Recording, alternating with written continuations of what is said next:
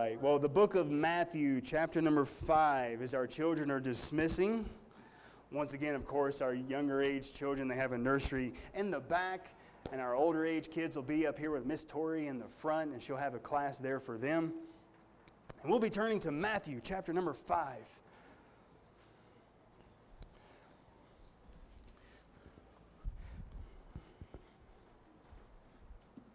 I will try to speak with an adequate volume this morning. I'm going to attempt to leave our fan on. I've been trying to turn that off, but it helps so much keep it cooler in here with the thing on, so I'll try to talk above that. I hope it's not too much of a distraction. But Matthew chapter number 5, and we're continuing our lesson, for those of you that remember, we're continuing our lesson on kingdom living. And it has to do with the whole idea of Jesus Christ when he was here on the earth. He preached what he called the kingdom. It was the gospel of the kingdom. He preached the kingdom. And that really tripped up a lot of people. They're like, oh man, great, the Messiah is here. The King of Israel is here. And they were looking for a governmental, judicial type king that was going to rule and reign over them and liberate them from Rome. Now, I will say, one day Jesus will sit on that throne, and we're looking forward to that day. I'm going to get to see him sitting on that throne, and that's going to be great. But that's not what Jesus was really preaching at that time. He was preaching that he wanted to save people from their sin. He even said that. He came to forgive people of their sin, and he wanted to present that kingdom, not necessarily judicially, but he wanted to present that kingdom spiritually. And this is what we said. It would be like me as an American saying, you know what, I'm going to travel over to Australia. I'm going to travel over to Great Britain, wherever. And when I go there, I am bringing my Americanness with me. People are going to see that guy and they're going to say, oh, yeah, he's an American. He talks like an American. He thinks like an American. Well, ladies and gentlemen, we're supposed to think like children of God's kingdom. We're supposed to act like children of God's kingdom. And as we live and walk and talk in this daily life, we should be representatives of God's kingdom. Though we've never been there, we should still present that to those around us. And Jesus preached and taught how we are to do that. And we've been going through the Beatitudes as his first lesson. This is a lesson that Jesus himself preached. And we've been going through these one at a time, talking about these things that Jesus said that are totally contradictory to the way that everyone else thinks. You know, we talked about how a person should be mournful, but we mourn over sin. We talked about how we should be poor in spirit, which just means it's good to be humble. We talked about what it means to be merciful. We talked about being pure. Today we'll come to verse number 9. And Jesus gives us another word that is very much an attribute of Jesus Christ. Matthew chapter 5, verse number 9. The Bible says this. Blessed are the peacemakers, for they shall be called the children of God. Blessed are the peacemakers, for they shall be called the children of God.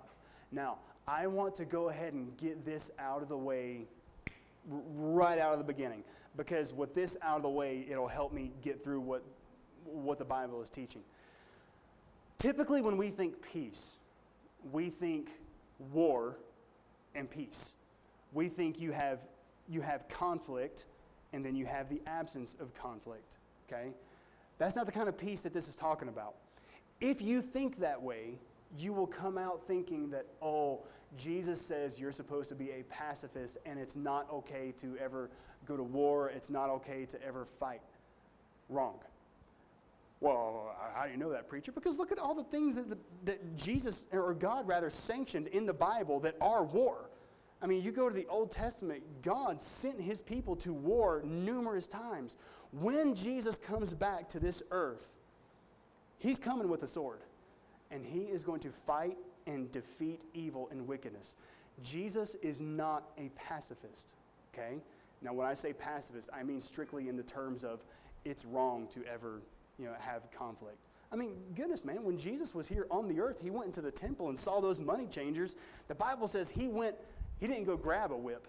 It says he went and took the time to make one. And then he went and flipped over their table and drove those guys out of the temple. That was an act of violence, okay? So, when I say peace, let's go ahead and qualify this. Peace is not the absence of conflict. Okay? Peace is not the absence of conflict. It is peace of heart and mind sometimes during the conflict. Okay? It's not the absence of conflict. It's peace of heart and mind sometimes during the conflict, but certainly within our heart and within our mind. We could even say the tranquility of heart and mind. And I'm going to prove that to you. With that in mind, let's talk about how we can have the peace of God and then how we can be peacemakers and cause others to be at peace as well. That's what we want. Okay? We want to learn to be peacemakers and show people how they can have the peace of God. Let's first talk about how we can have it. Let's go to Philippians chapter number 4, verse number 6. Philippians chapter number 4, verse number 6. A lot of people call Philippians the book of joy. And it is. If memory serves, this was written from a prison cell. The book of joy. Philippians chapter number 4, verse number 6. I'm going to start verse number 5, but I'm going to read 5, 6, and 7. The Apostle Paul here is talking about your conduct towards others and how you can have a tranquil demeanor. People can look at you and say, man, that guy, he's got a peaceful way about him. He's just never bothered by anything. He's always level-headed. You never see this guy lose it. How is he so peaceful? Philippians 4, verse 5. Let's read it. Let your moderation, I'll qualify that word in a minute. Let your moderation be known unto all men. The Lord is at hand. Be careful for nothing, but in everything by prayer and supplication with thanksgiving, let your requests be made known unto God. And the peace of God, which passeth all understanding, shall keep your hearts and minds through Christ Jesus. See, this is what we're talking about. The peace of God. I think with all of these things, we need to say the word of God after it. Because, hey, how am I supposed to love my enemies? You show them the love of God. How am I supposed to be merciful to those people that are doing awful things? You show them the mercy of God. How in the world am I supposed to have peace in the midst of all this? You need the peace of God. See, those are different than the normal types of things that we talk about. So how does the peace of God keep me?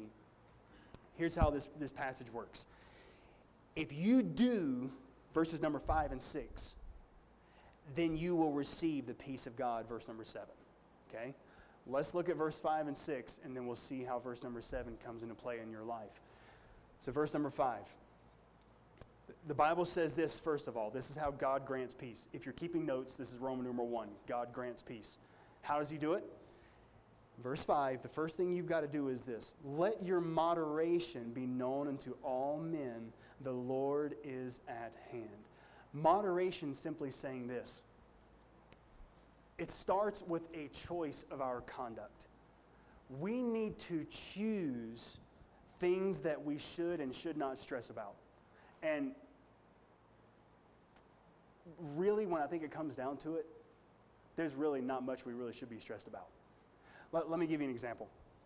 This is something I love. A lot of you folks know I have to work at nighttime sometimes. Quite a bit, actually. Here recently, when it's this time of year and things, well, not today, but when things start getting really, really clear out, I love being outside in the dead of night and being able to look up and just see so many stars you can't even count them. I mean, the stars that normally you don't even see unless it's super dark out. And then I think to myself, man, in the grand scheme of things, I'm a little peon. Like, I am nothing. And I think about how God just spoke, and all of these things came to be. He is that great, he's that powerful, and I am so small, and I stress about this little small aspect of my life that I'm going to forget about a month from now. Right? See, that is a choice that I make. There are some things that I stress about, and the only reason I'm stressing about them is because I keep bringing them back up on my own. Why do I keep talking about it? Why do I keep chewing on it? Why do I keep mulling on it? And then then I realize I'm showing that to everyone else around me.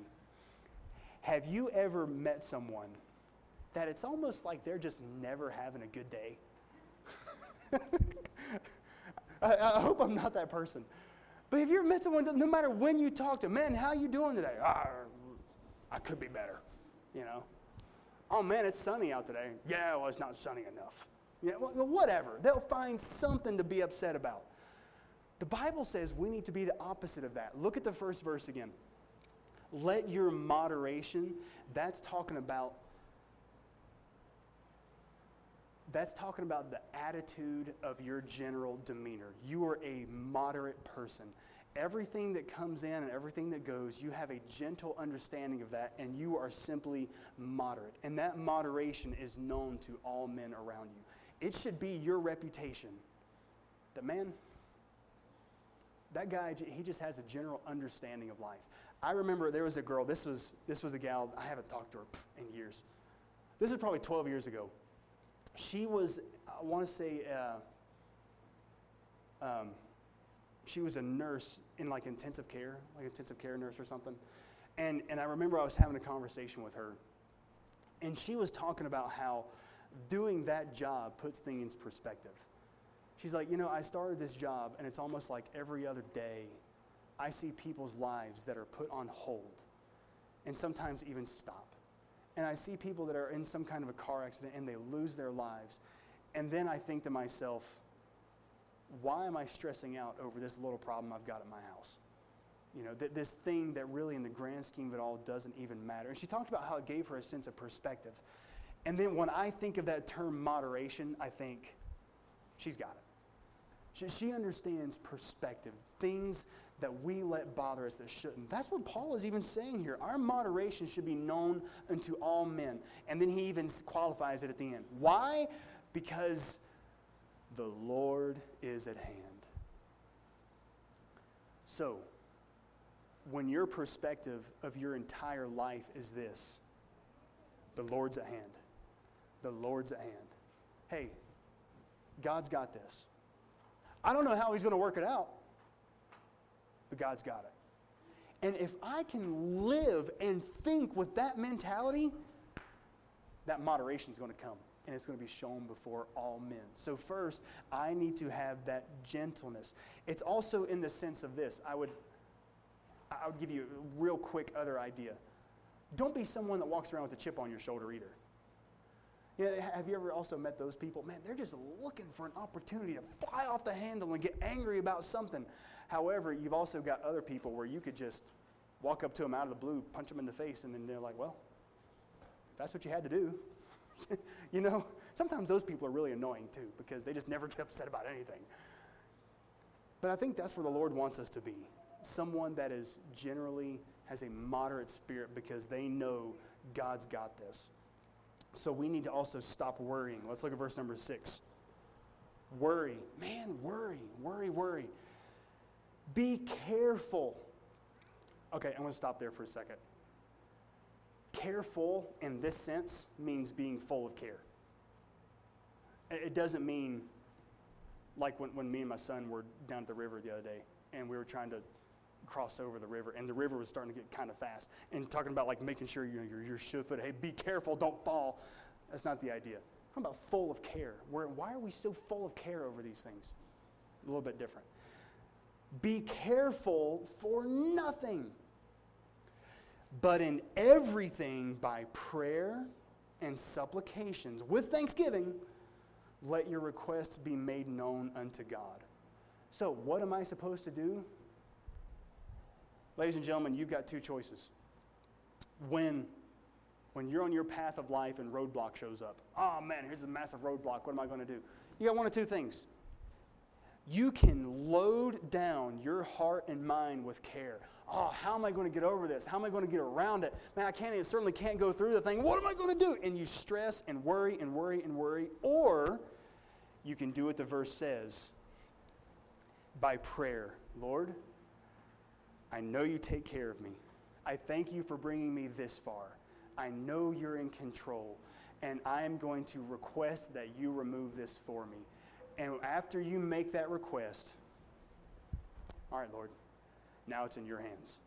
You see how that works? Because he says, be careful for nothing. The only way that care goes away is if everything is by prayer and supplication. He says, let your request be made known unto God. Man, you've already asked God about it. Put it in his hands and stop worrying. It would be like this. I find myself turning into that pastor that always talks about his kids because his kids are the most perfect examples ever. But it's true. It's like this. It would be like me going on a road trip and my son in the back seat. Dad, do you know where we're going? Yes, son. Are we there yet? No, son. Dad, are we going to run out of gas? No, son. Yeah. It's not my son's place to worry about those things, is it? Why? Because Dad's got it. Dad's going to get him where he needs to go. But, oh, how much we are like children in the vehicle of God. God has got us on a path, and he's leading us somewhere. And if something comes up, the Bible says it's not my place to worry about it.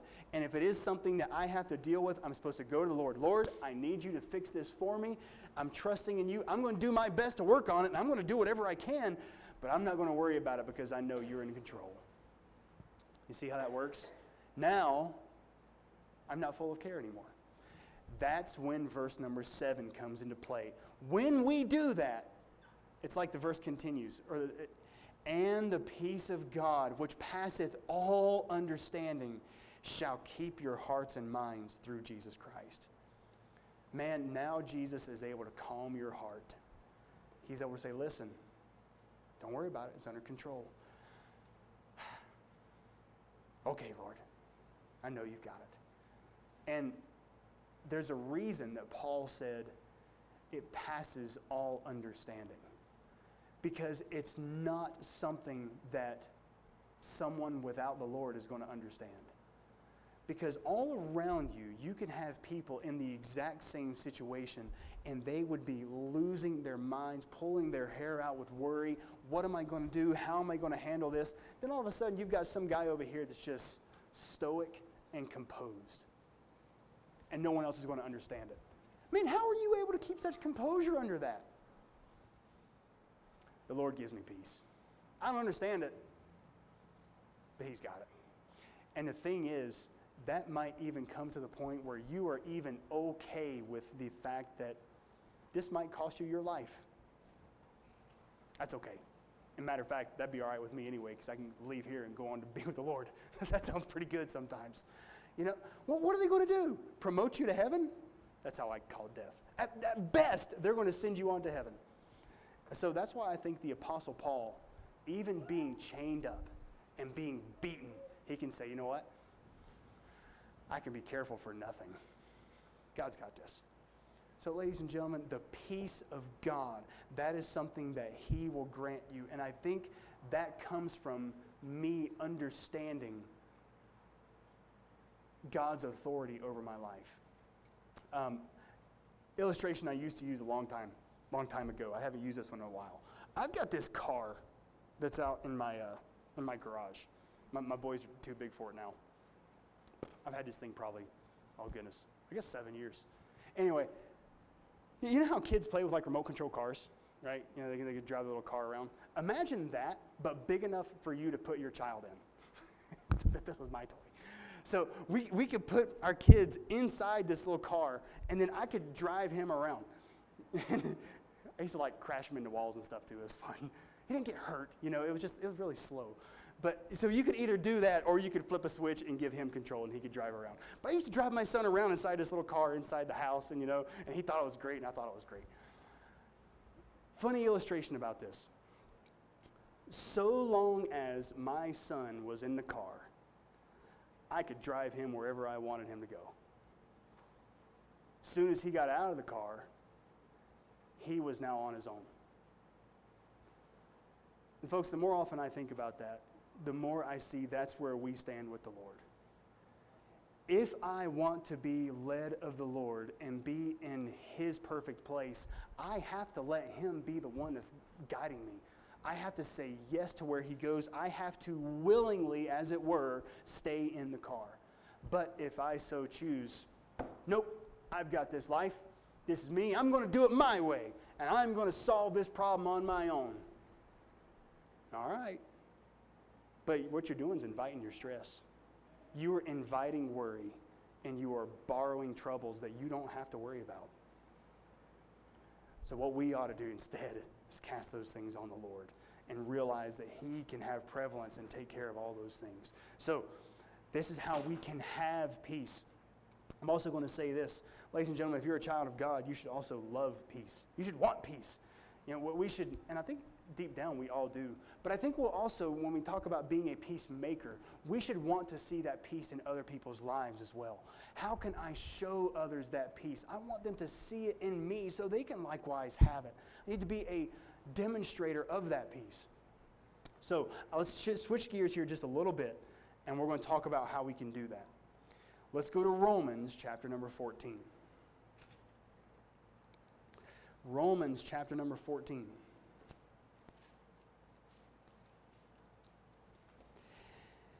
You know, I think it would do us well to maybe go outside and look up at the stars a little more often.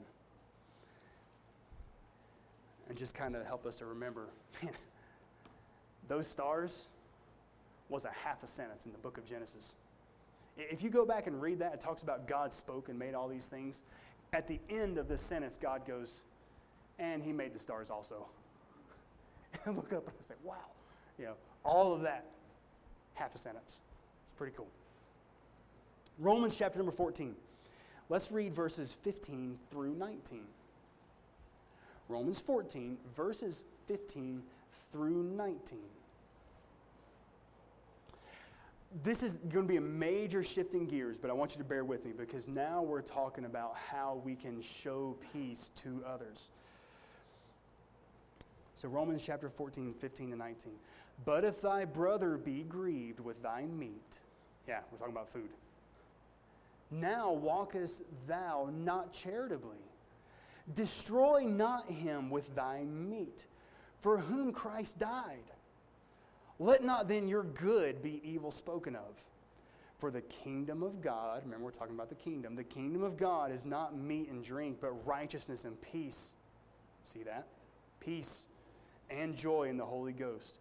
For he that in these things serveth Christ is acceptable to God and approved of men. Let us therefore follow after things which make for peace. Oh, peacemaker.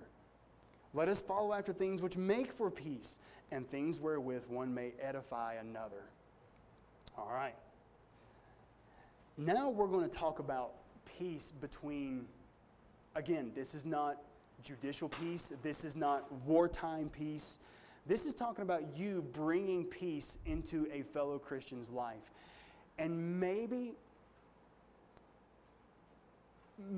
sometimes we even take peace away from others. Let me give you the narrative and why it talks about meat. You've heard me use this illustration before because it goes across so many things. I'm going to use steak because I like steak. And we're in cattle country, so we can talk about steak, right? There was this thing that was happening at this time where culturally they had these false gods they would worship, and a lot of these places still do. What they would do is they would go to these temples of these false gods, and just like they would do for the Lord, the way the Bible says, they would take animals and they would sacrifice cattle and they would sacrifice livestock to false gods. All right?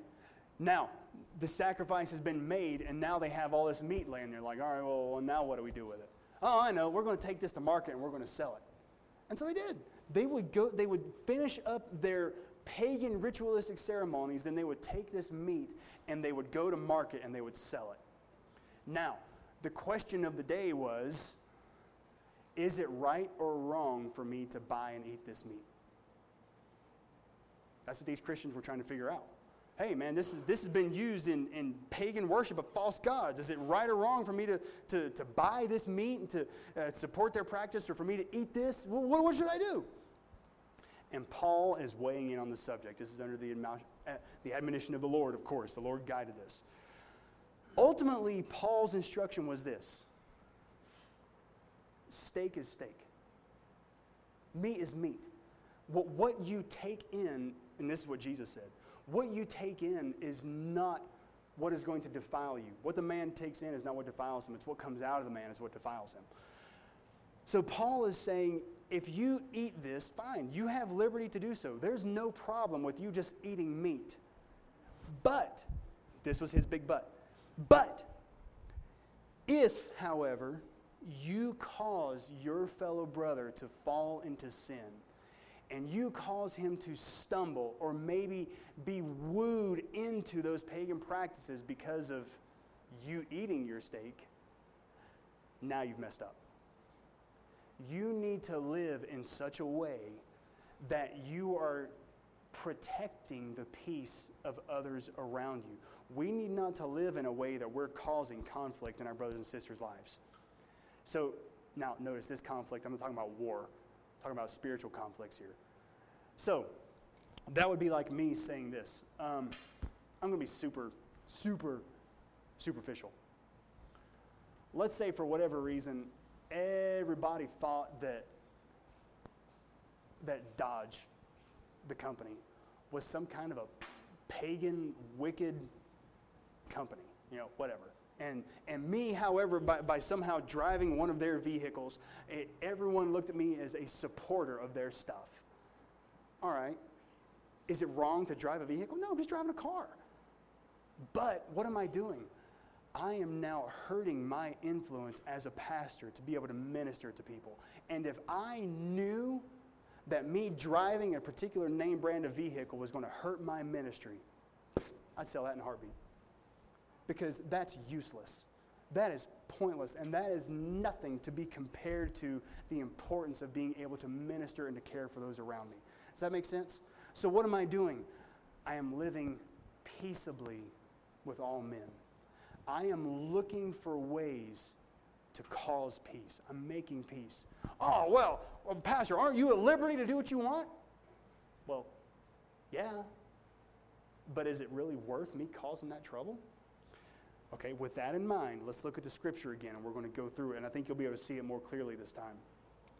Think about the steak. So verse number 14. Verse number 15. But if thy brother be grieved with thy meat. See, your brother's having a hard time with it. If thy brother be grieved with thy meat, now walkest thou not charitably. See, you're causing problems. Destroy not him with thy meat for whom Christ died. Let not then your good, see that which is okay, be evil spoken of. For the kingdom of God is not meat and drink. That's not what the kingdom's about. But it is about righteousness and peace and joy in the Holy Ghost. For he that in these things serveth Christ is acceptable to God and approved of men. Let us therefore now follow after things which make for peace, and things wherewith one may edify another. That essentially is me saying, okay, if there's some kind of conflict that rises out of this, what do I care about more? Do I care more about being right, or do I care more about living peaceably? Hey, let's sit this one at home. Because, we're humans. Let's just go ahead and talk about it. Husband and wives get into an argument. How many times is it honestly a matter of right and wrong? Really, when you get down to it, almost never. It's usually a matter of personal opinion. I heard, and you've heard me tell you this, I heard a story once about a couple that got into an argument over how to make a grilled cheese sandwich. Serious. One couple said, or one of them said, you're supposed to take butter and put it in the pan first. And then the other spouse was like, no, you don't put the butter in the pan. You put the butter on the bread, then put the bread in the pan. And that turned into just like this massive argument. I'm like, really? Really? Are you honestly going to get into an argument over this? There is no right or wrong. Point being, we get into so many arguments over things that are not even a right or wrong issue. What's the argument about? It's about me being right. Let's face it, that's what it's about. It's about me being right. I want my way. So what are we doing? Causing conflict over something that doesn't matter. What Jesus is saying is, I need not to cause problems over the meat. The kingdom of heaven is not meat and drink. That's not the things that matter. What matters is purity. What matters is peace. And I need to look at myself and ask myself, what can I do in this situation to cause peace and to show the peace of God? Ladies and gentlemen, bringing the peace of God and making peace in someone's life, sometimes that means me sacrificing. Maybe I sacrifice what I want. Maybe I sacrifice what I like. But I'm bringing the peace of God into someone's life. Can I tell you that Jesus Christ did that for us? I want to draw your attention to something, and this still to this day, I have a hard time wrapping my mind around it, but it's in the scriptures, so I believe it. Ladies and gentlemen, do you remember when Jesus was getting ready to go to the cross? He was in the Garden of Gethsemane, and he was praying. Do you remember the prayer that he prayed that's recorded in the scripture? He says, Lord, if there's any way for this cup to pass from me, please show it to me. He was showing his, I don't want to say fear, because fear is not of God. But he was showing his humanness in where his heart was about the fact that he was getting ready to go and to be tortured and to be put to death. It's like, Lord, if this can pass from me, then let it. Then he finished with this. And this is what blows my mind. Jesus Christ, the Son of God, who is equal with God, he said, nevertheless, not my will, but thine be done, O Lord. How Jesus and God can have two different wills is already amazes me. I don't understand it. That's one of those things I'm looking forward to getting to heaven so I can figure it out. But he says, not my will, but thine. What was happening is Jesus was saying, all right, Lord, we're going to do this your way. This is what you've prescribed. I'll go to the cross because that's what you want me to do. What was Jesus doing? He was making peace. Not that he was at odds with God, but he did that for our peace. He sacrificed and he paid the price to bring peace into our lives. So we likewise need to ask ourselves this. Am I more often worried about being right and getting my way and doing what I want? Or am I more concerned with bringing peace into my brothers and sisters in Christ and bringing peace into other people's lives? What's more important? You know, we talked in Sunday school about having influence and how we sometimes need to have influence in other people's lives. And sometimes me getting my way will even ruin that influence. So, ladies and gentlemen, the Bible says, blessed are the peacemakers. I said that to say this, or all these things. Being a peacemaker does not mean that you are a pacifist, especially when you're talking about war. That's not the context. The context is between brother and sister in Christ. It's between those that love one another. It's between marriages. It's between me as a minister of the gospel. I need to be someone that brings and presents the peace of God into other people's lives. So is there a time for war? Yeah. But if I can, should I make peace? Yeah. One more thought, and then we're going to be done. This one's really quick, but I think it's important. Ladies and gentlemen, this peace can only come from God. That's it. It can only come from God. And I'm going to show it to you out of Isaiah 57:20. I'm going to read this verse, give you a real quick overview, and we're done.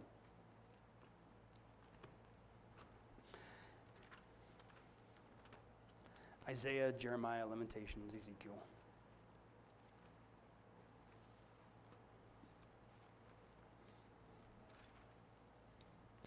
Isaiah chapter 57, verse number 20. This chapter talks about someone who has the peace of God versus someone who doesn't. I'm just going to read the last two verses of the chapter, 20 and 21. But the wicked are like the troubled sea, when it cannot rest, whose waters cast up the mire and dirt. There is no peace, saith my God to the wicked. Ladies and gentlemen, very simply put, someone that is living the life of wickedness, God's not going to allow that person to have peace. There's a proverb, and it's scriptural, that has kind of evolved a little bit over the years in the way we say it. It's a common saying now. It says, a guilty man runs when nobody's chasing him. And that's true. A guilty man will run when nobody's chasing him. You know why? Because his conscience is eating him alive. He knows that he's done wrong, and he does not have peace in his heart because he knows he has debts yet to be paid. And ladies and gentlemen, that's exactly what God is saying. For a person that has wickedness of heart, they're never going to have peace. And really, the only semblance of peace they might find, oh, well, Pastor, what about the person that has no remorse? The only thing to that is I'd say they've gone so far, they have now seared their conscience with a hot iron so they don't even feel anything anymore. But that's still not peace. That's just them being numb. There's still no peace. So folks, Jesus told us, as we're showing the kingdom to others, we need to be peacemakers. Be someone that demonstrates peace, the peace that you have in your heart, in your life. Let your moderation be known to all men. Be careful for nothing. Don't be a worrier. Let people see the peace in you.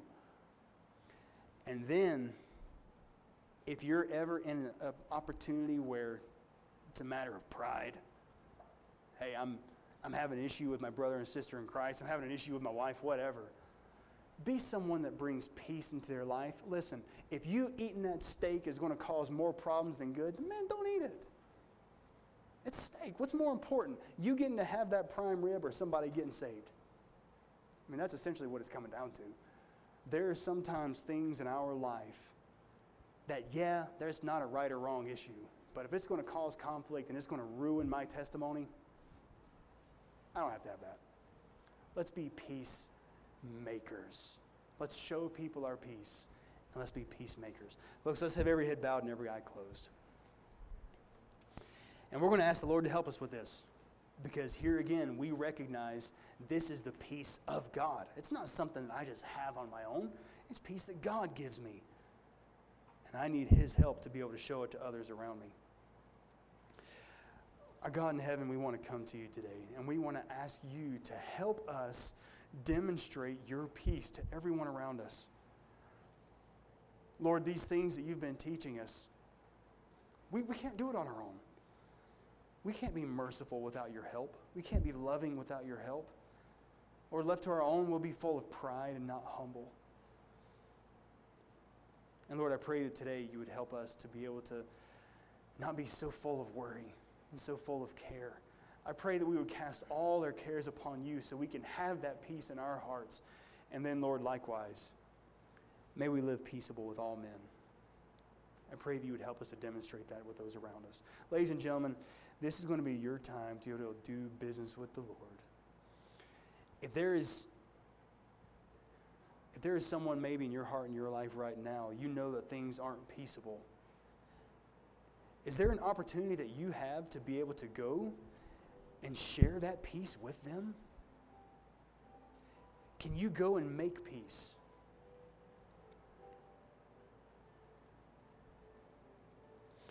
Why don't you right now, in the quietness of your hearts, ask the Lord to give you that opportunity to make peace? Or hey, maybe even this. Maybe you've been living a life that's full of nothing but worry and care.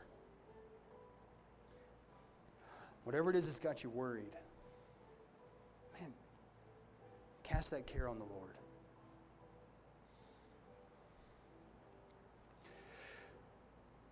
Our God in heaven, I pray that you would help us to obey this command that you've given us, to be peaceful. Lord, I pray that there's anyone in our lives that we're not currently living at peace with. I pray that you would show that to us so that we can make and bring peace into their lives. And Lord, when the struggles of life come up, I pray you help us likewise to throw those things on you so that we can live and show that moderation to all men. And Lord, may we not live with worry, but that peace that passes all understanding. So Lord, I ask that you bless us now as we get ready to leave. May we work on these things, not just hear them, but may we do them. And God, I likewise ask you bless us now in this next service as well. We love you, Jesus, and it's in your name we pray. Amen. All right, ladies and gentlemen, thank you for listening so well this morning. Real quick before you go, again, if you are a teacher, a parent, if you want one of these Patch the Pirate handouts that are kind of just talks about scheduling of events and how the whole thing is going to work, come let me know. I'll hand one to you. And don't forget the Christmas child boxes in the back. So, folks, as always, man, we love you. We're always here for you. Give us about 15, 20 minutes, and we'll be back for our next service. We're dismissed.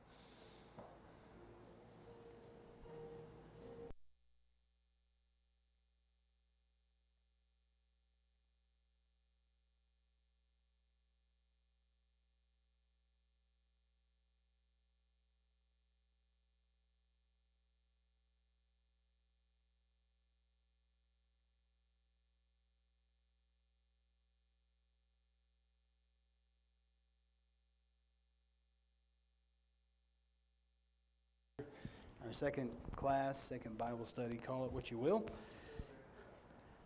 We'll spend about the next 30, 35 minutes or so here talking specifically today about pastors. Pastors. We could talk about the different positions that have that show up in the Bible and what the differences are between those. But I think specifically what we're going to do is just take some time to key in on the office of a pastor specifically and what the Bible says about that. Pastor is not typically something that you find in the Old Testament. In the Old Testament, you had priests, you had the high priests, you had men that were called the prophets, whom the Lord quite literally spoke through, and they delivered the messages of God. You had people that prophesied, as in they shared the good news, though they weren't specifically holding the office of a prophet. There was a distinction there, carrying the mantle, as it were. The idea of a pastor is something that was fairly new in the New Testament as it comes to seeing the church. You see pastors over the churches. You have these house churches. Pastors were overseeing those things. And then you also start to see over in Revelation when there's many churches that are mentioned there, talking about the church at Ephesus. Every new section with the churches in the Revelation, there's a phrase in there that's like, hey, unto the angel at the church at Smyrna, unto the angel at the church of Ephesus. The word angel just means messenger. It's actually talking about the main messenger at that church, which would have been the pastor at that place. He's saying, you deliver this message to the people. Anyway, that being said, we're going to go ahead and dive in and talk about specifically the pastor, what his qualifications are, and then what his job description is, and how that plays out today. So we'll jump off with a word of prayer. We'll ask the Lord to help us, and then Lord willing, we'll learn something from this. Our God, thank you so much for, again, allowing us to be able to come together. I thank you for this church where we can come and learn, where we can spend some time together as brothers and sisters in Christ. I ask that you would help us to understand these scriptures. May we apply them correctly. And Lord, above all, may we honor you. And it's in Jesus' name, amen. Okay, let's start off in the book of Titus, shall we? Let's go to Titus chapter number 1. Titus chapter number 1.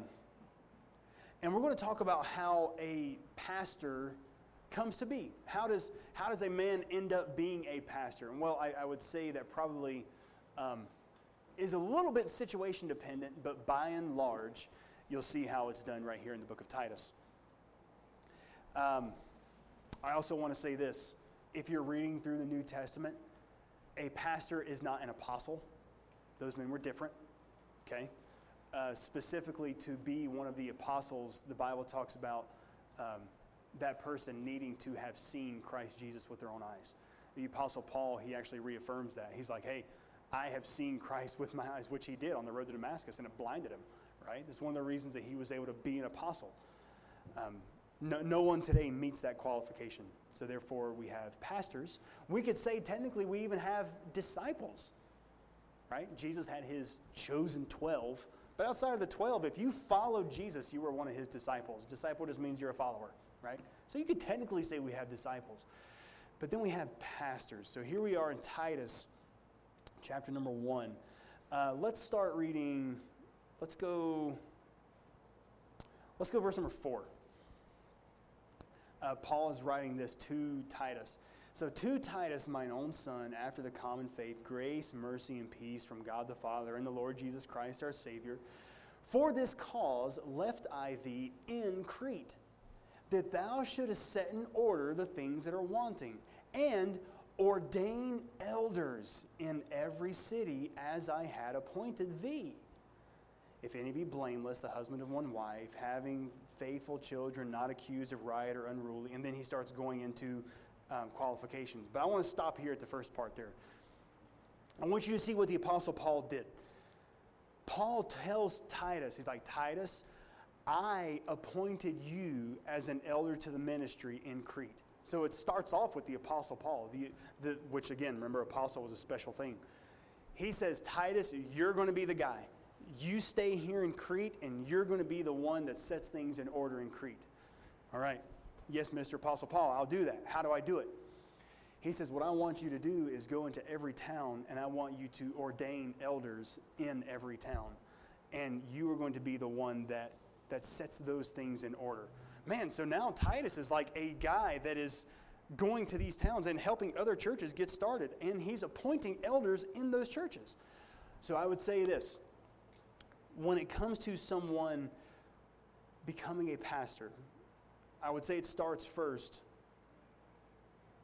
with a call from God. And we can talk about how that plays out. And really, if you go over to the book of Timothy, 1 Timothy chapter number 3, it says, if any man desire the office of a bishop, he desires a good thing. I believe if a person wants to be an elder, or you can even plug pastor into that word, just say church elder, it first starts with a desire. That has to be something that he feels that God honestly wants him to do. I don't think a person is going to be told of God to do something and not at least have some kind of desire. Well, I might actually be wrong about that, because Jonah was told to do something. He said, no, I don't want to do it. And he went and ran away. But even so, he still knew what he was supposed to do. I think the way that God does that today is he puts that desire in people's heart, even though it's not necessarily verbal. He shows them and reveals to them, this is my plan for your life. And then he starts opening those doors. Now, that also being said, there's a few things that have to be put in place. I think for a person to be considered an elder, to be considered for a pastor, first and foremost, that has to be recognized by other men of God, if possible. Let me put those into place. That person has to be recognized by other men of God, if possible. So how did Titus get started? The Apostle Paul says, hey, you're the guy, and I want you to go there. And then he says further, all right, Titus, just like I did for you, I want you to go into these other towns and you find elders and you ordain them and you see if that person fits the bill as being an elder for the Lord. I will tell you how that happened with me. First and foremost, I felt the Lord. Now, let's say feel. Don't think it's anything spooky or weird, but I just knew in my heart that if I did anything other than giving my life to some form of ministry, I would have been disobeying God. I just knew that. I can't tell you how I knew it, but I knew that. It was this. This is going to sound weird, but I don't know how else to put it. It is almost like this weird, haunting feeling that will not let you go. Every time I tried to find some other path with my life, it's like in the back of my mind, the Lord just said, hey, that's not what I told you to do. And he wouldn't give me peace doing anything else. And when I surrendered to it, I said, all right, Lord, I will go to the ministry. Remember the peace of God? There it was. I'm like, all right, that must be what you want me to do. So I went and I studied and I trained. And then after my training was finished, I went through a process that now people have do in an organized fashion. What happened here? Titus ordained other elders. I went before what was called an ordination council. And you talk what guys call a hot seat, because it's pretty intimidating. I was called into a church office, and I sat at the head of a board table, like a board meeting type thing. And now, again, it doesn't always work this way. I'll talk about the other ways. But I sat at this board meeting table, and I was surrounded by, I think it was 8, if I remember properly, between 8 and 10 other current pastors. And for about, I can't remember how long. It was a long time. They drilled me doctrinally. Hey, what do you think about this? What can you show me for these scriptures? What can you do here? What does the Bible say about this? And I have my Bible, and we talked, and we had doctrinal discussions, and we went through the crux of God's Word. And at the end of it all, they said, all right, Trevor, you can walk out of the room. So, talk about being stressed. I walked out of the room and I shut the door. And then here were all these men that I literally had grown up under. Some of them were my friends' parents. They were men of God, and they talked about my answers, they talked about my doctrine, they talked about my life, and my reputation, all those things. And they come to the conclusion, are we going to ordain this man as a minister of God, yes or no? Which is what Titus did. Titus was told, Titus, you go find men that you find worthy of ordaining to be elders. And this is not a prideful thing. It's just what the Lord's done in my life. So they chose to ordain me, and they went through a service. They gave me a special Bible as kind of a congratulatory thing. I've still got that. It's back on the bookshelf. And they gave me a certificate. They all signed it, and they said, hey, we ordained this guy to the ministry. We recognize that he is someone that is worthy of being an elder. So, and that's something that I feel like to be a great honor and a great privilege. But that's what was happening here. You see it in verse number 5. For this cause, the Apostle Paul says, I left thee in Crete, that thou shouldest set in order the things that are wanting. And now he's saying, you ordain elders in every city as I had appointed thee. All right, Titus, now it's your job to go find other men, and you appoint them as elders there. So I think first and foremost, a pastor is someone that is recognized as being a pastor by other men of God. The only other way around that I would say that wouldn't fit, let's say worst case scenario, you've got, I'm going to go really super extreme here. Let's say some deep, dark tribe down in Peru somewhere, they happen to find a Bible. And man, these people start reading it, and they get together, and they decide, man, we want to follow Jesus. And you got people that are starting to get saved. And then through the course of that, you have someone that God just really begins to bless with an understanding of the Scripture, and he begins leading other people in the truths that are found in that. Could that person eventually end up being a pastor? Yeah. I mean, I could see, and that's why I'm saying extreme circumstances. But that's extreme. This is typically how these things work. Someone perpetuates that. So, he is ordained of other men. He is not hired by a congregation, but he is recognized. He serves God, if that makes sense.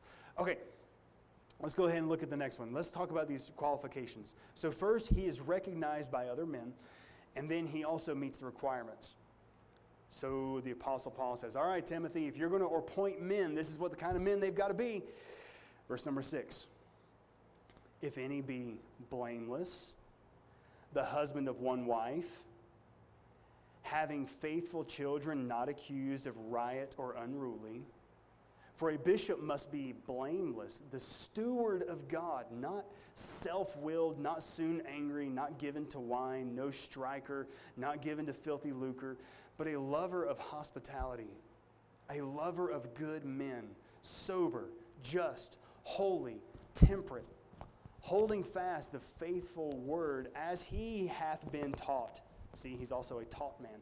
That he may be able to, by sound doctrine, both exhort and to convince the gainsayers. For there are many unruly and vain talkers and deceivers, especially they of the circumcision. So he's talking about the Pharisees at that point too. Anyway, now he's talking about the kind of person this is. Timothy, Titus, if you're going to ordain men, this is the kind of person that he has to be. And it talks about his personal life. It talks about his attitude, the demeanor that he has. And he has to be able to meet these. So you can look at 3 general categories. They first look at his family life. A bishop must be blameless, a steward of, verse number 6. The husband of one wife, having faithful children, not accused of riot or unruly. Okay, blameless, the husband of one wife, not accused, or children not accused of riot or unruly. So I'm going to go into this. First, I believe, and this, can I go ahead and give you this? This is going to be an unpopular opinion.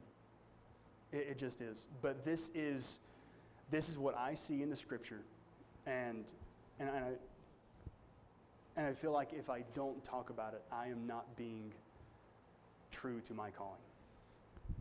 So, and as unfortunate as this may sound, I see no other conclusion in Scripture.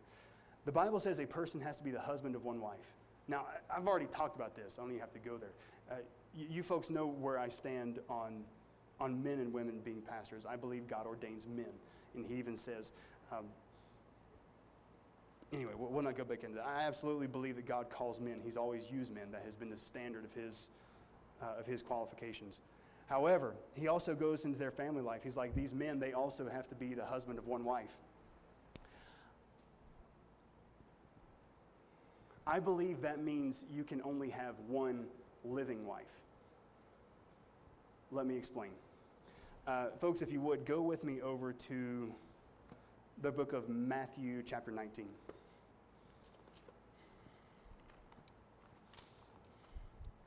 Matthew chapter 19. Please don't think me unkind with what I'm about to show you. I am simply showing you the Scripture and trying to apply it as it's read. Matthew chapter 19.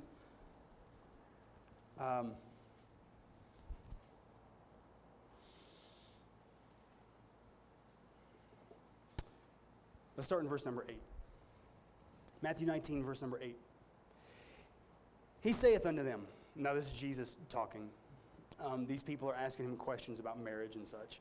He saith unto them, Moses, because of the hardness of your hearts, suffered you to put away your wives. But from the beginning it was not so. And I say unto you, whosoever shall put away his wife, except it be for fornication, and shall marry another, committeth adultery. And whoso marrieth her which is put away, doth commit adultery. Now, this goes into marriage and what it means to be married and divorce and to get married again. The main thing I'm focusing in here on is this. If a person puts away his wife, we're not talking about the cause and why it happened, but if that does happen and he marries another or he marries her that is put away, the Bible says that is singularly one time an act of adultery. Now, I go back over here to the book of Titus, and it says he has to be the husband of one wife. One. What is the definition of adultery? It is when a person outside the bounds of marriage, has extramarital intimate activities. So when I look at those two and I compare those, it is my understanding of Scripture that if a man divorces his wife, gets married to another lady, he is now unqualified to preach in the pulpit. He is now unqualified to pastor. I believe he can still spread the message of God. Anyone can spread the message of God. That's a wonderful thing. He should. But scripturally, I find that person unqualified to pastor. He must be the husband, one wife. Now, the Bible does say, notice I said a living wife. The Bible does say that when a spouse dies, that's why even when you say your marriage vows, till death do us part. Okay, when that person has now passed on, there is now no longer marriage bond. I believe that person can get married again, and he is still within the bounds of that, because the Bible doesn't call that adultery. It says when you divorce and get remarried, it says that's a singular act of adultery. So I believe a person that has multiple wives that are still living, that person would be unqualified. So he must be the husband of one wife. Let's go back to Titus. It also says that he must be blameless, verse number 6. This is still in his family life. I know another man. I say one. I know several. And this is terrible. I hate that this is true, but it is. I know another man. He was in the ministry for a long time. He was a pastor for a long time. And during his time as a pastor, he cheated on his wife. And it was kind of hidden for a little while. Eventually, it came out. People found out about it. And as it should, it caused a lot of problems. I mean, his children were hurt. They couldn't even look their daddy in the eye anymore. His wife, obviously brokenhearted. And I look at that and I say, okay, did they stay together? Yeah. Did maybe he get forgiveness? Yeah. Is he now, here's the word, is he now blameless? I don't think so. Notice, the word's not sinless, okay? Everyone sins. But the question is, when I see that word blameless, is there some kind of a black mark on that person's life that from that moment on, people will be hindered from hearing his message? That's what I think of when I hear blameless. That's the very first word. Look at verse 6 again. If any be blameless, comma, it's still the same thought, the husband of one wife, having faithful children, not accused of right or ruling. That's not about your family life. Is there something in your life that people can point at and say, yeah, you're preaching the gospel, but, yeah, this is what you say, this is what you're preaching, but, you know, they might have the right message, but people will never hear it because of the blame that is upon his life. So, I would say that person, sure, can spread the message of Jesus Christ, but he is not blameless. Again, not sinless, blameless. And that's a pretty high mark sometimes. So, brother, did I see a hand, or did you have a thought there? Think about blameless. If you're made new in Christ, if you fully repent and are sorry, and can you be made new in Christ to be back to that qualification? That is a very good question. I am going to tell you a real life story. For the sake of the recording and podcast, I'm not going to use any names. There is a family that I know very well. Some 20 years ago, there was a man before he come to Christ and before he was saved. He was, I want to say charged and convicted. Judicially, I'm not sure what happened, but practically, he was a pedophile, and it was known. Like I said, I can't remember if he served time or if he was convicted, charged, but I don't know. Man found Christ, got saved, legitimately. And that's when they moved to our church, the church I used to be a part of. And by the way, that's just before I moved here. No problems with that church there whatsoever. This man and his wife, they became staff members at the church. She was a teacher, kindergarten teacher, and man, loved kids. This is just one of the sweetest ladies you will ever meet. And he was a janitor. And so, man, he was always at the church. He was cleaning, and legitimately loved doing the work of God, loved being around the church and the things of church. So while they were putting this couple through their checks and questioning them on stuff before they were going to be on staff, one of the questions was, is there anything that would prevent this person being around children, working with children, yada yada? And the husband and wife wanting that to be in the past and knowing that they are new creatures in Christ, it was said, no, there's nothing there. Fast forward about 15 years.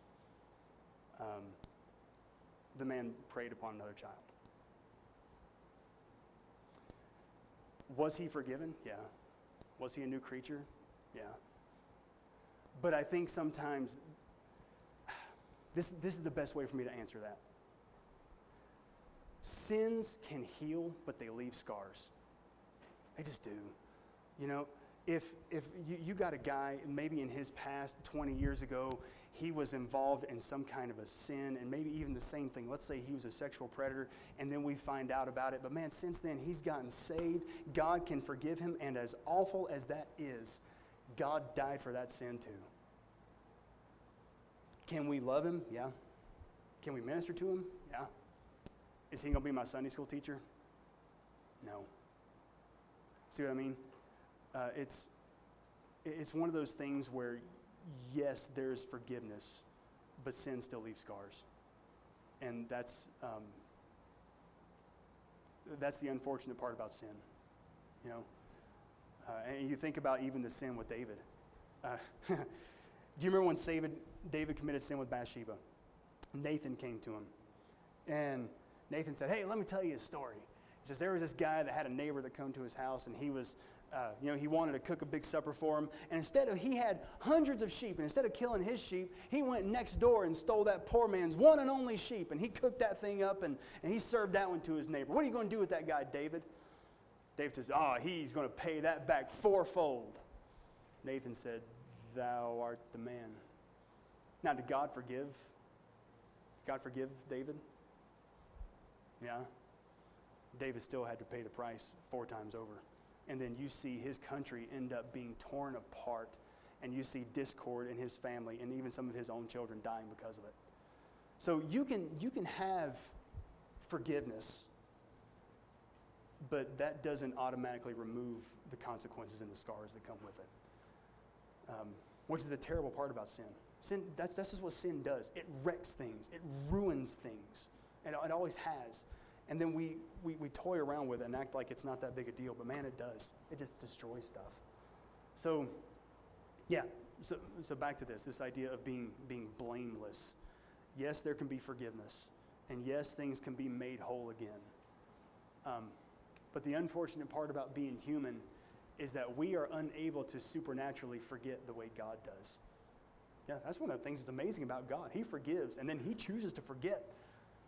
Well, maybe one day we'll forget when we get to heaven, but for now, we still have to deal with the sin nature. So, anyway, let's look at the next one. So he has to be blameless, okay? Nothing can be pointed at him. The husband of one wife, and then he has to have faithful children. Why? This is kind of a tough one, but I think there's something in here that we need to draw out of it. The way a husband and the way a father conducts his home is a reflection of who he is as a person. Yes, children have free will. So I would also qualify that with this. It's the children that are currently living in his home who he still has authority over. Once children are grown and they're out doing their own thing, well, man, at that point, they're making their own choices. The father is no longer responsible for the things that they are doing. However, it's like we always say, if you're in my house, you're going to live by my rules, right? That's kind of what this is getting back into. How is a father conducting his home? If you go back to the Old Testament, there was a priest. He had 2 kids. I mean, his kids were making a mock, just an absolute mockery of the house of God. They were bringing, I might be wrong about this, but I know they were doing improper things with the sacrifices and possibly even bringing prostitution into the house of God. I have to go back and study that. But I know they were bringing wickedness and sin into the house of God. And the priest, he ended up having a lot of problems because of it. Anyway, so that's another thing. He needs to be looked at as children. So his family life. To be qualified, we have to look at his family life. Let's look at number 2. You also have to look at his moral character. Who is he as a person? Verse number 7. For a bishop must be blameless, there's that word again, the steward of God, not self-willed. All right. Who's he serving? Is he serving himself or is he serving God? I think there are a lot of people, at least today anyway, they use Christianity as a platform for publicity, which is unfortunate. You know, a true servant of God, he is going to preach even the things that are uncomfortable that people will call him out on. But if they're scriptural, they're scriptural. So he's the steward of God, not self-willed. What about this one? Not soon to angry. Hey, he doesn't have a temper, man. He doesn't fly off the handle. Not given to wine, so he's not a drunkard. No striker. He's not a fighter. He's not given to filthy lucre, as in he's not driven by money and the lucre of this world. These are all things of a moral character. So, is this person morally someone that ought to be a pastor? Those are qualifications. Now what about letter C? I'll give you this one. We'll look at his outward actions real quick. His outward actions. He is a lover of hospitality. Man, if he can, he will do whatever he can to help people. Now, I realize there's wisdom in those things, but he's someone that loves helping people. He's hospitable. A lover of hospitality, a lover of good men. He also loves surrounding himself by good men. He's sober in his thinking. He's just. Hey, God's just. Folks, there's nothing wrong with wanting justice to be served on sin. When someone does something wrong, justice says that that'll be paid for. That's a good thing. That's a godly quality. Holy. So he's set apart. He's temperate. He's able to control himself. These are biblical things. So, man of God, what 3 things the Bible's saying you look at to see if he's qualified? First, well, this isn't even qualification, but he's going to be recognized by other men. He's going to be ordained, put into place by other men. We said, number 1, you're going to look at his family. What's going on with his family? Is he husband to one wife? Is he blameless? Is he ruling his house as a good leader in his home? Then you're going to look at his moral character. Then you're going to look at his outward character. Is he someone that fits the bill to be a leader, to be a under shepherd? That's the word of God's people. We're going to look at this last verse and we'll be done. Let's go to 1 Peter 5. 1 Peter 5.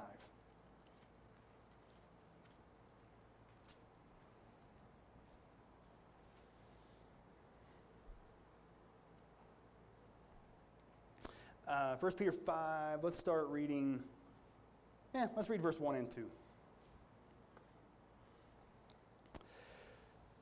1 Peter chapter 5, verse 1 and 2. The elders which are among you I exhort. All right, so the Apostle Peter is now talking to the elders again. Who am also an elder, which, by the way, Peter did become a pastor. Who am also an elder, a witness of the sufferings of Christ, and also a partaker of the glory that shall be revealed. Here's his admonishment. Feed the flock of God which is among you. All right, I'm going to pause there. What's the first job of a pastor? Feed God's flock. Feed God's flock. Look, folks, the idea is this. We as children of God are all God's flock. The pastor, a lot of people say he's a shepherd, but truly he is the under shepherd. I answer to God, and I take care of God's people, and I'm supposed to feed them. How do I feed them? The Word of God. Folks, this is what we need. That's the whole point of this. This is the, this is a weird illustration, but this is the grazing ground for God's flock. This is where we come and we partake of a meal of God's Word. That's what we do. We talk about God's Word, and that's what we're supposed to eat of. So we're going to feed that. So it's his job to take the Word of God and to share it with those people. So he says, feed the flock. Then next he says this, taking the oversight thereof. All right? Folks, it's not the job of a pastor to be a dictator, but the pastor of a church is responsible for what happens within that church. God holds him accountable. It's almost like a administrative type thing, taking the oversight, seeing where things are going, how are things happening, where are things going. Ladies and gentlemen, when I die and when I get to heaven, I have to answer to God for the things that happen within these 4 walls. That is a,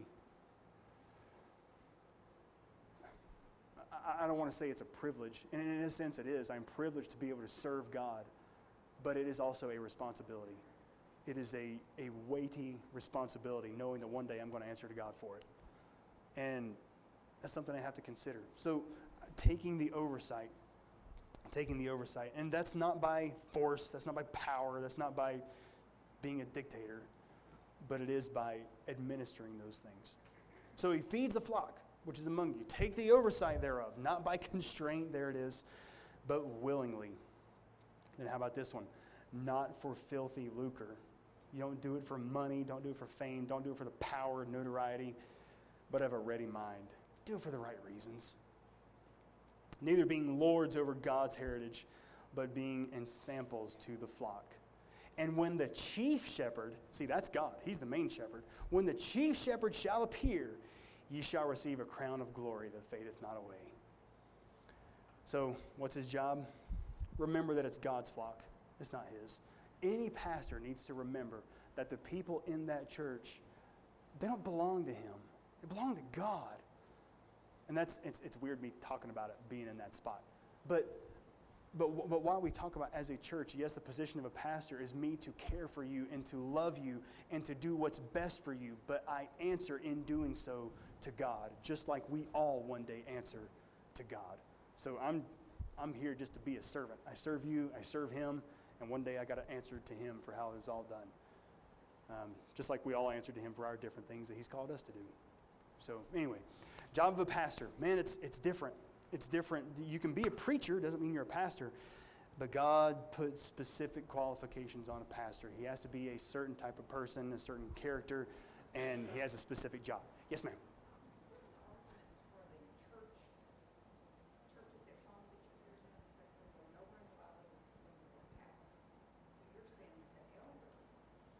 Yeah, absolutely. Pastor is a modern term. So bishop, same thing. Elder, same thing. Yeah, and the word pastor is actually in the Bible. I'll find it real quick because I've got Google. I love having Google.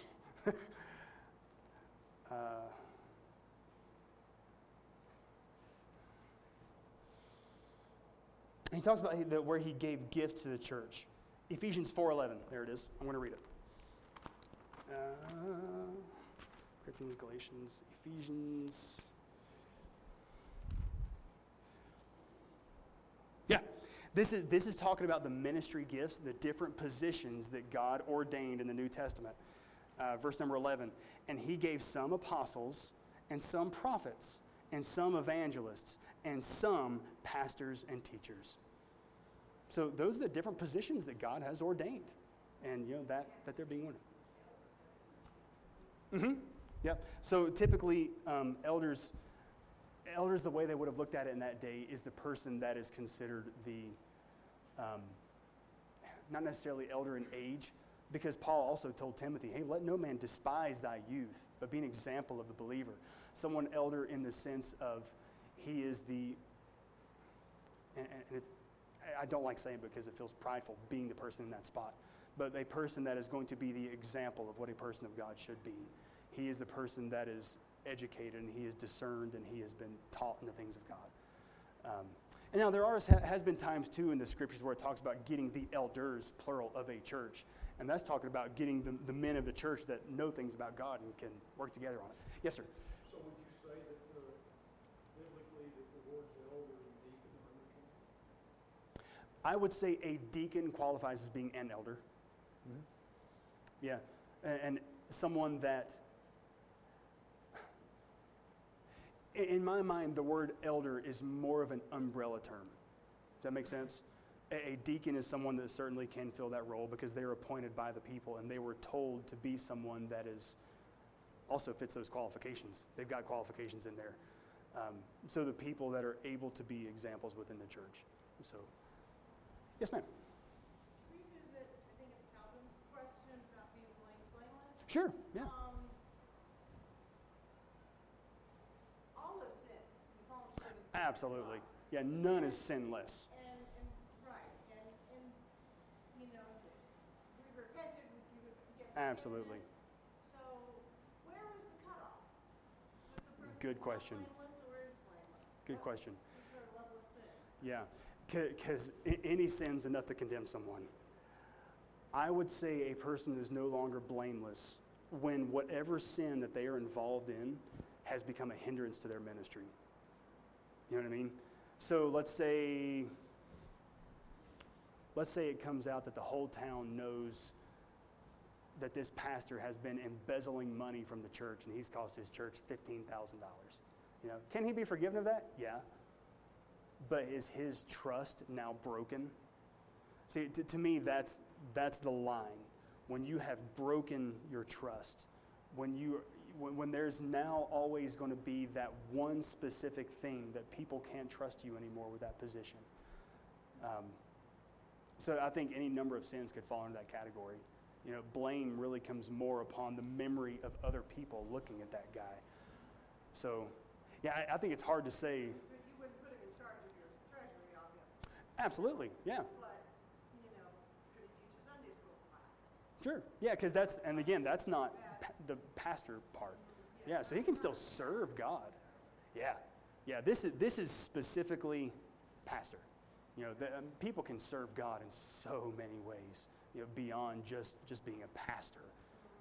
This is just that specific position. Staff and that sort of thing. Mm-hmm. Okay. Yeah, pastors and deacons are the two spots that God gives specific qualifications for.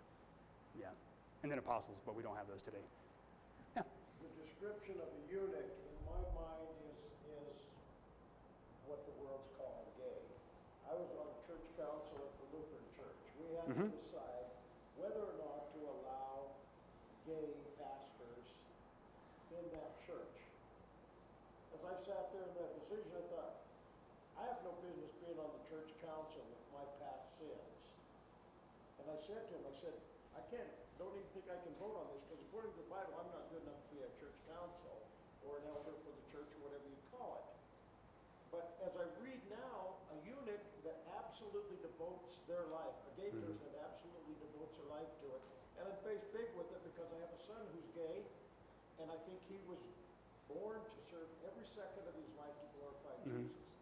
As soon as he starts telling everybody the rainbow is his and starts shoving his lifestyle, I can do whatever I want, and Jesus will forgive me, then him and I are at odds. But it's such a turmoil, and being somebody that was a mean old, pushy old conservative is what they call us, I guess, one that made fun of gay people, and the curse that comes back. I made fun of fat kids when I was small and bullied them, and the curse that comes back. But then you get to this point where I am now 67 years old, I'm not fit to be a leader of anything. And I tell people that, they say, well, neither am I. So where do you get your job at church council?